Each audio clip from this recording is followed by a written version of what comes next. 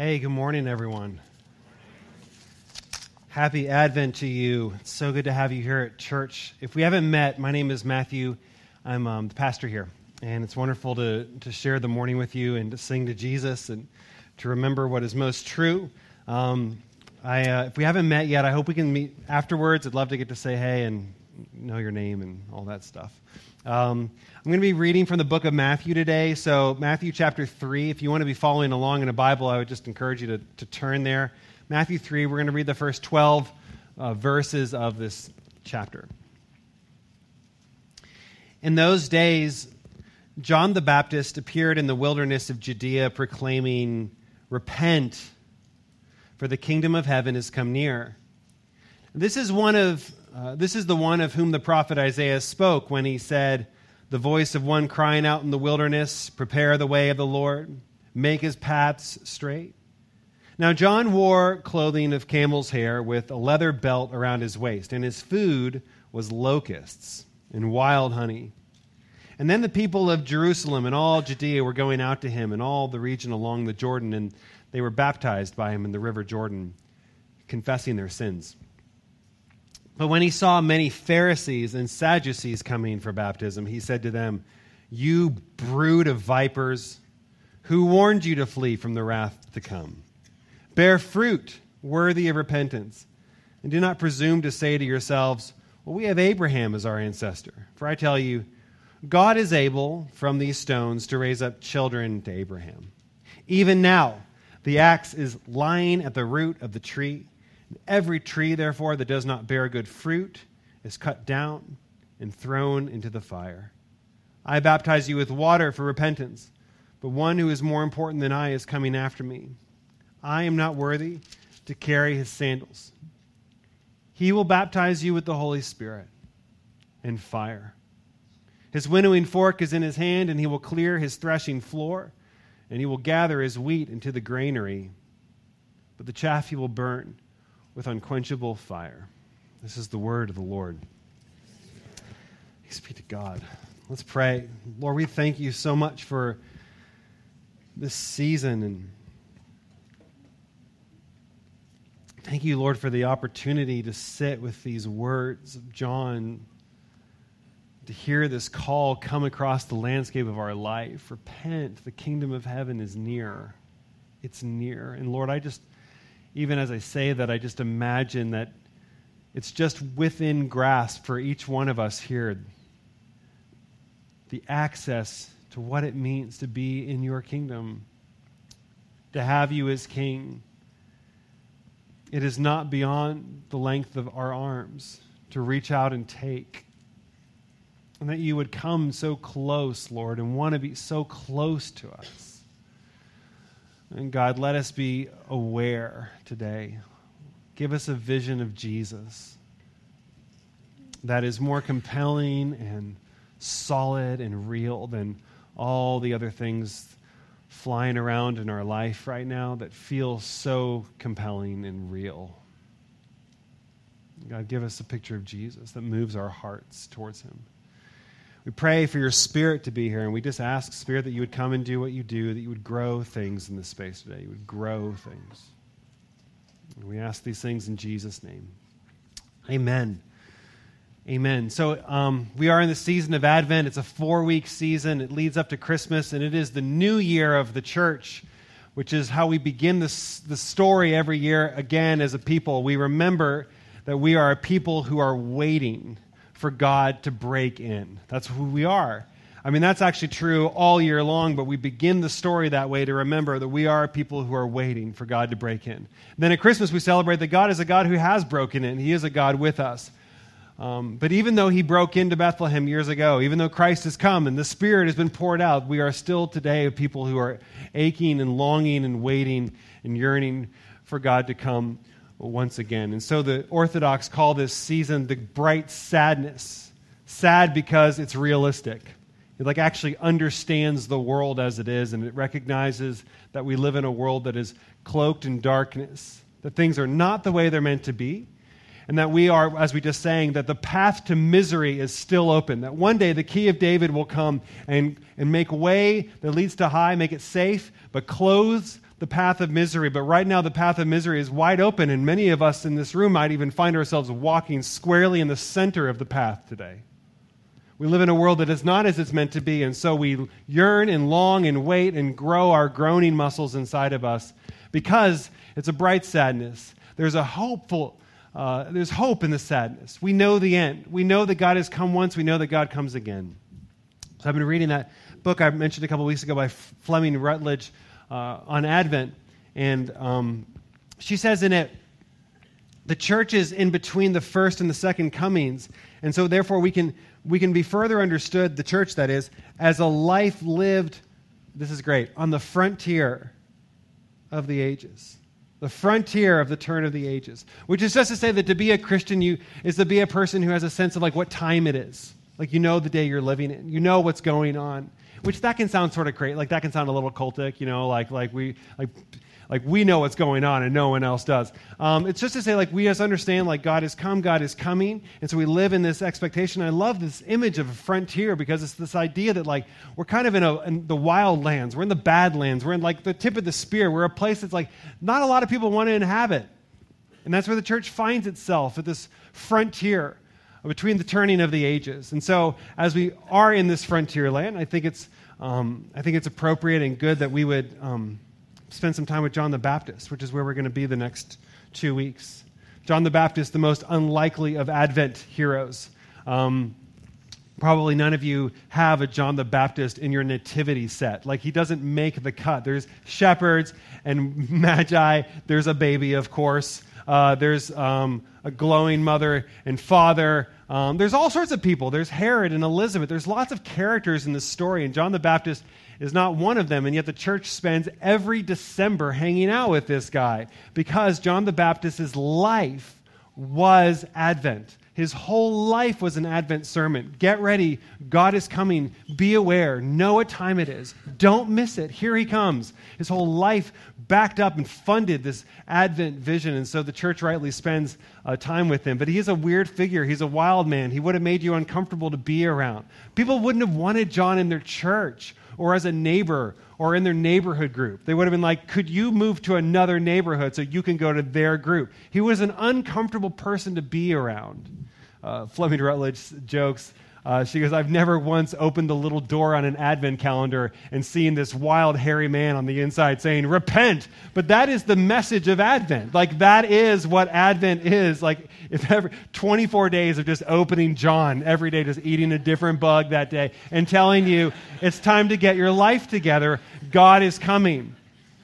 So this is where we find ourselves. We find ourselves out in the wilderness with this person.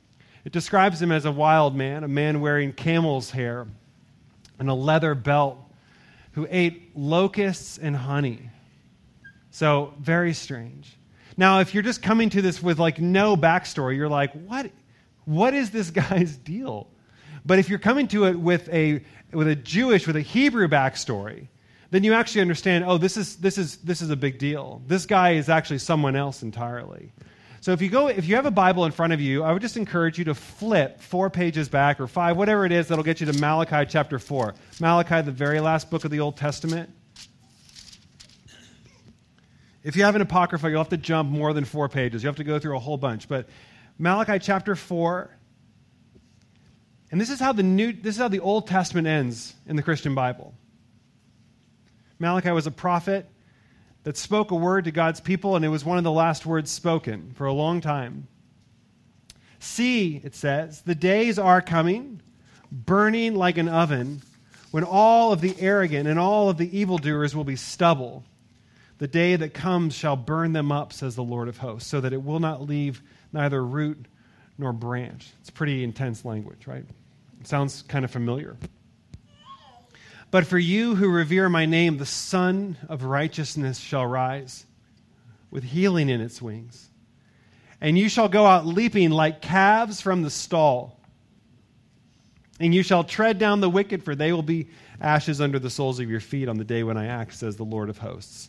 Remember, therefore, the teaching of my servant Moses, the statutes and ordinances that I commanded him at Horeb, and for all Israel. That is the book of Deuteronomy. And then here it is. For lo, I will send you the prophet Elijah before the great and terrible day of the Lord comes. Elijah is the hero of the prophets in the Old Testament. Now, he's not the most obvious one, especially if you aren't like well versed in like some of the stories in 1st and 2nd Kings. But when Jesus transfigures on the mountain, it's Moses and Elijah that shows up. It's not Isaiah, it's not Jeremiah, it's not Daniel, it's not any of the other ones. It's really not Habakkuk. No one even knows how to say his name.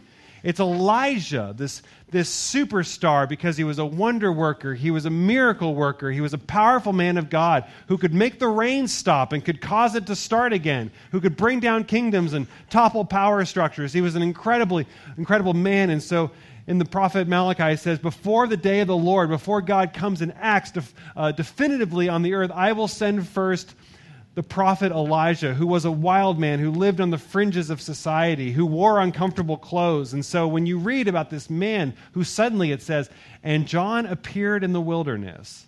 That's not to say he wasn't born, he was. He has parents. You can read about it in Luke 1. But John appears in the wilderness dressed like, acting like, and bringing the message of Elijah to the people. And anyone who had a biblical imagination would have said like, oh, do you know what time it is, if that's true? If Elijah's here, do you know what time it is? It means we're right here. We're on the cusp. Any moment now, God's going to break in.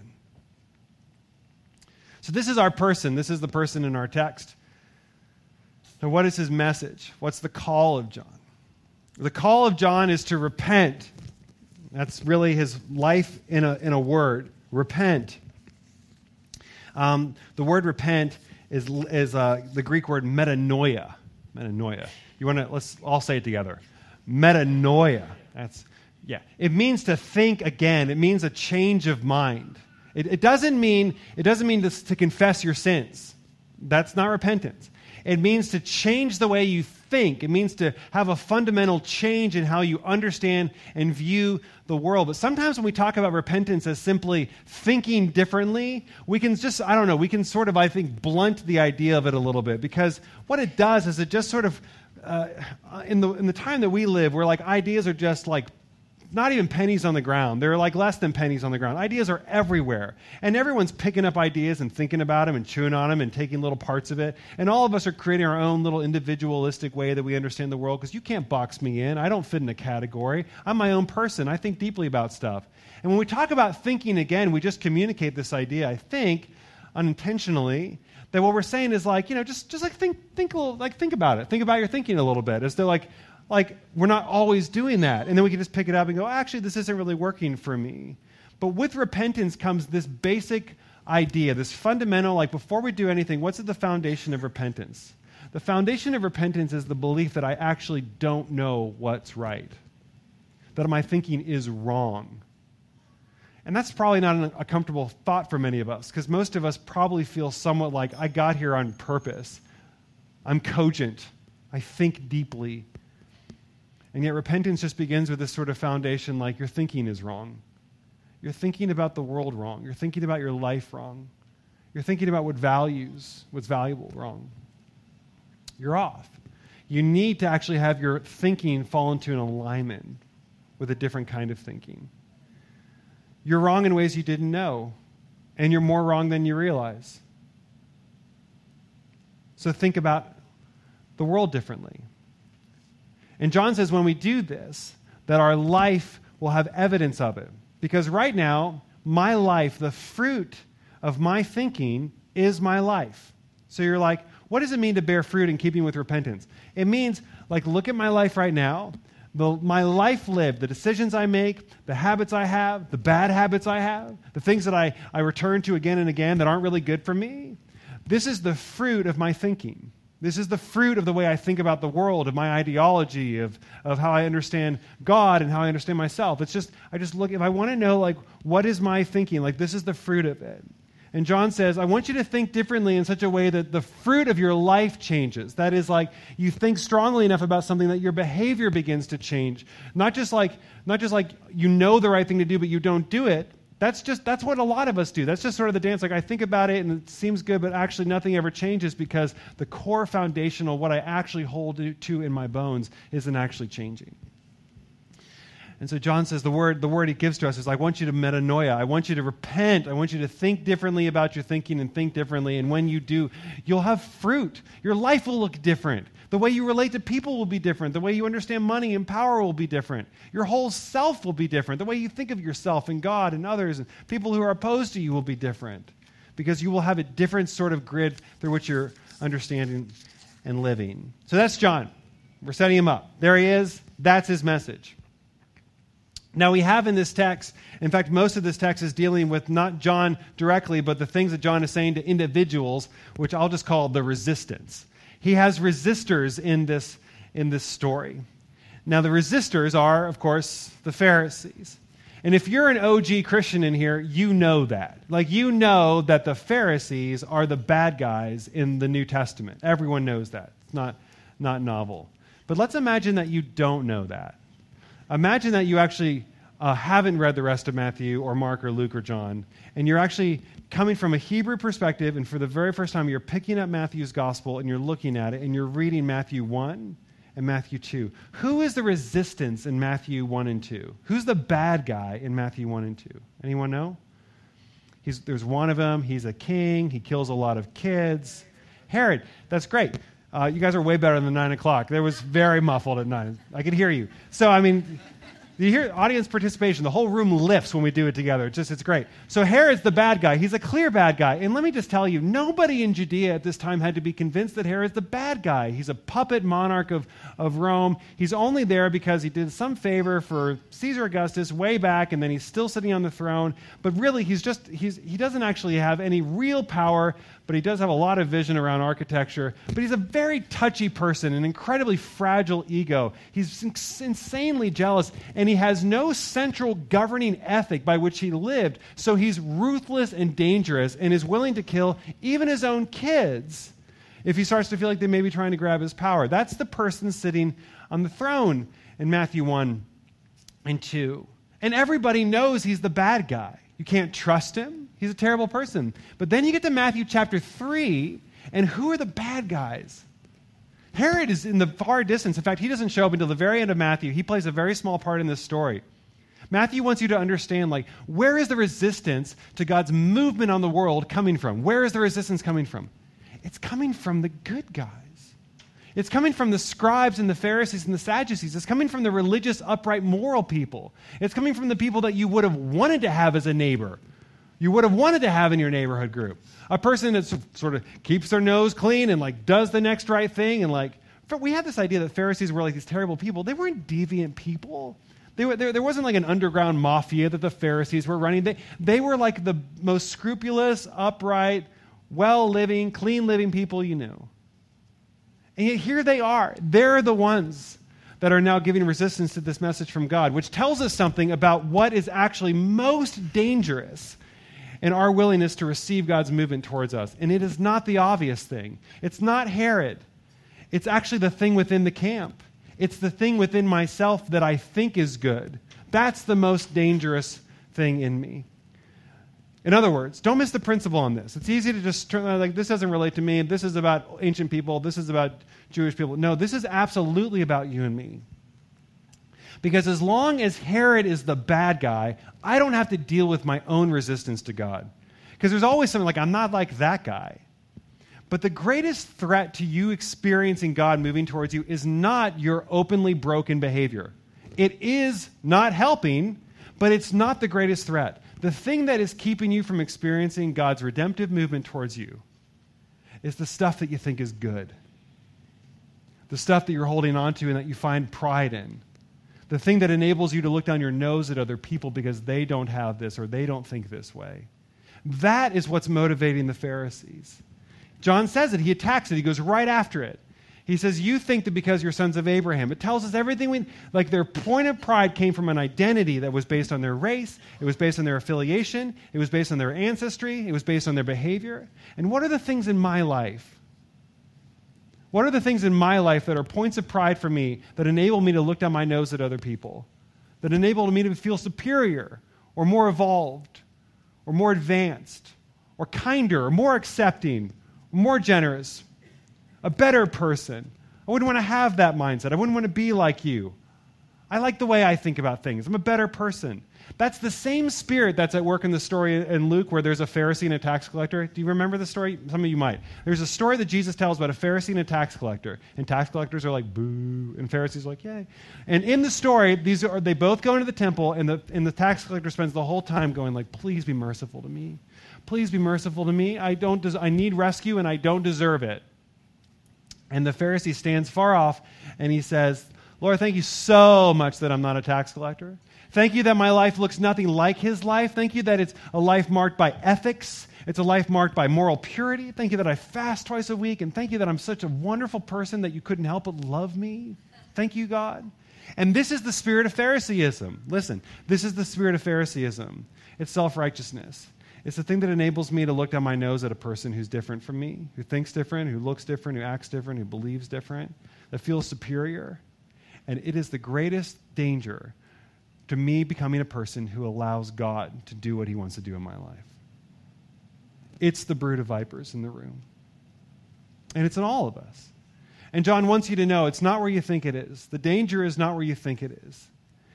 The enemy is in the camp. It's right here. This is actually the thing that's going to drive Jesus all the way to the cross. This. Resistance comes from within. So finally, John looks at these guys, and he says, he looks at the rest of his people, his disciples. He says, I'm baptizing you with water, but there is someone who's coming after me who's more powerful than me. That's an understatement. I'm not even worthy to carry his sandals, honestly. And he will baptize you with the Holy Spirit and with fire. This is the promise. The one who baptizes with Holy Spirit and with fire. What does that mean? What does that mean? Is that good news? I mean, the tenor of this text feels like that might not be good news, because the way that John talked made you constantly feel like, I mean, if I preached a John the Baptist sermon like John the Baptist, like half of you would never come back here. And that's not because you're terrible people. It's because, like, he was a very, very uncomfortable person, apocalyptic and deeply prophetic, and just gave this picture of this very violent understanding of the world. And so he says Jesus is coming. He's going to baptize with fire and the Holy Spirit, and that could make any number of us go like, I don't know if I actually want that. Like, that feels kind of scary to me, based on everything else you're saying about axes and things like that. What does it mean to be baptized by the fire and the Holy Spirit? Baptism is a word in Greek that means to soak thoroughly. It's actually the same kind of word they would use for pickling, to give you an idea. It's a soaking that goes so deep it goes to the very constituent parts of a thing and reconstitutes it. It makes it into a new thing. You know, if you put a cucumber in vinegar for long enough, there's no re-cucumbering that thing. That's what baptism is. It's being soaked so thoroughly to the bone, be immersed so thoroughly that you actually can't go back. You're a new thing. And John says, there's someone who's coming after me, and he is going to immerse you, reconstitute you, by drowning you fully in fire and the Spirit. In the book of Exodus, Moses goes up on Mount Sinai, and the children of Israel came to the base, and they've crossed the Red Sea, they've left Egypt by this point, and they're kind of waiting before they go into the land. And Moses goes up, and it says, and the Lord Yahweh descends on the fire, and the whole mountain catches flame. The presence of God is this fire. In fact, it says later in Deuteronomy, the Lord is actually a consuming fire. The Lord himself is a fire, is a consuming fire, which could maybe even change the way you experience your fireplace this winter. That God wants you to understand, like, something about what I'm like is actually this. It's a heat burning, giving, purifying force. The Lord is a consuming fire. And the Holy Spirit is the presence of God. It's the power of God manifest. It is the life and the love of God manifest. It is the third person of the Trinity. What does it mean to be immersed, baptized into the fire and Holy Spirit? It means that the reason Jesus came is to take you and to bring you into the heart of ultimate reality. to surround you on all sides by the fire of God, the power and the presence of the Spirit of God, until you became something new entirely. Which is why he has a winnowing fork in his hand, because a winnowing fork is used for separating the things that are useless and worthless in us and the things that live and are life-giving, the seed. When you harvest grain, you take it into the tunnel. They used to do it. I'm sure they're far more advanced now. And they would take it and they'd actually throw it in the air, and there was some sort of a wind moving across the grain, and the chaff blows away, and the kernel falls to the ground. And what is the kernel? The kernel is a source of life. It is food. It is seed. It is what it makes the next crop. It's what goes on and on and on, and what God wants to do. What happens when the baptism of the fire and Spirit comes to me? The chaffy parts of me burn up, and the solid, real things that are life-giving and provide substance for other people, that goes on. And so, as C.S. Lewis says in The Great Divorce, in the end, God shakes everything, and only the unshakable remains. Why does God send his son? I mean, John clearly thinks like there's a great apocalypse coming. God is coming. He's going to met out his wrath. Things are getting very bad. He will come and baptize with fire and the Spirit. And what does Jesus do? He does not come to judge, but experience judgment. And with that, he actually makes it possible for you and I to be moved from where you are right now into the heart of ultimate reality so that you can be where you're meant to be. And this is really good news. Like, this is what the message of Christmas is, and this is what the message of Advent is, to get yourself ready for this and to understand that this is what God's trying to do in you right now, and nothing less than this. This is what God is up to in your life right now. He is trying to turn the chaffy parts of you and blow them out of the way so that the real and solid and substantive thing can grow, because he wants to carry you all the way into his own heart. He wants you to be a new thing. He doesn't want you to continue anymore. He doesn't want you to just keep rattling around the same thing. He doesn't want me to do that anymore. He has something better for me in store for me than that. And that's because he actually really enjoys that. He actually made you for that. He made you to experience life that way. And when I am experiencing alignment with God, I feel like a string that is perfectly tuned to the bass note of ultimate reality. I just feel like my whole life is like, and it doesn't happen very often. I hope some of you know what this is like, where I feel like this is what I'm meant to be. This is where I am. Like, God, I'm listening to you. I'm responding to you. I'm believing you. I'm not running. I'm not hiding. And I'm in alignment with God. And when I am, I feel like my life is like a string that is perfectly tuned to the bass note of God's reality. And finally, like we can do something. We can make something beautiful. We can do a thing.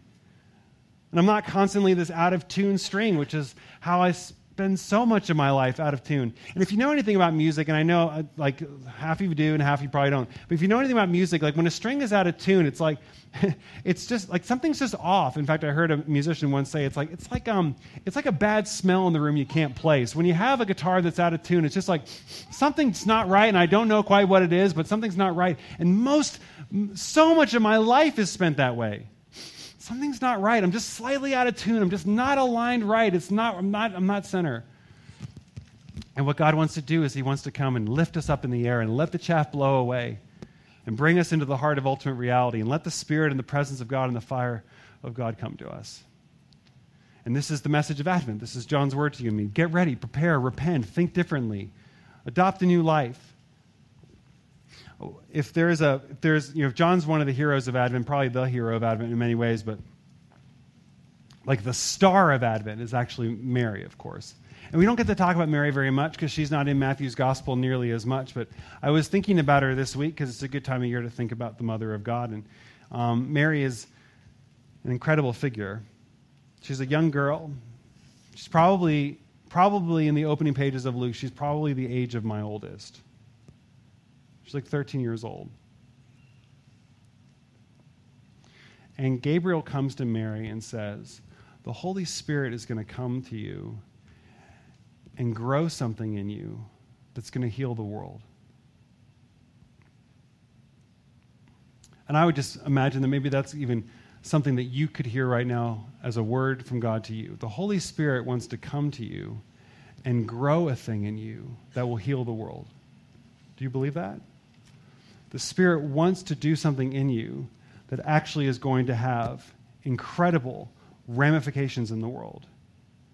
He wants to grow something in you that is for the good of this world.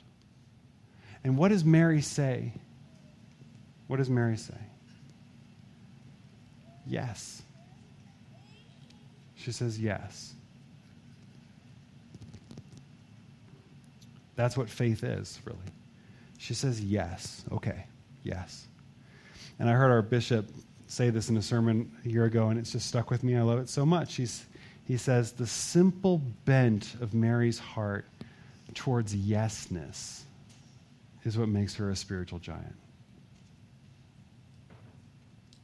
Just the simple bent. Like you think about your own heart, what direction is your heart mostly bent? Just Mary, the simple, not yes but, not yes later, just the simple bent of Mary's heart towards yesness. To be a person who embodies a spirit of yesness is what made her a spiritual giant. And what do you think that you might be able to say yes to today that God could be asking of you? Like what might he be trying to do in you right now that you could just say yes to? It doesn't have to be the big thing. You know, the big thing can be a lot of pressure. But maybe there's like a small thing in you that you could just say yes to. Like I just feel God poking at something. It might be on the fringes. It might be in like part of like an area of your life that feels like the wilderness, like way out on the outskirts. You could just say yes. Yes, Lord. I want you to grow a thing in me that will give life to the world. So yes, I'm going to agree with you. I'm going to say okay. I'm not going to resist it. And when you do that, it's going to cost you something. I just want to tell you that. It's going to cost you. It's going to reform you. It's going to change your body. You put a baby in a person's body, the body is different. It's going to change you. It's going to affect you. It's going to cost you when we say yes to what God wants to grow in us. But what could you say yes to today? What is God inviting you into? Just a simple, okay, here, yes. And that is the call of Advent for you and me, to recognize what your life is meant to be, what God has called you and me to do. And this is our season where we choose to practice yes. Come, Holy Spirit. Come, Lord, and do something good and deep in us.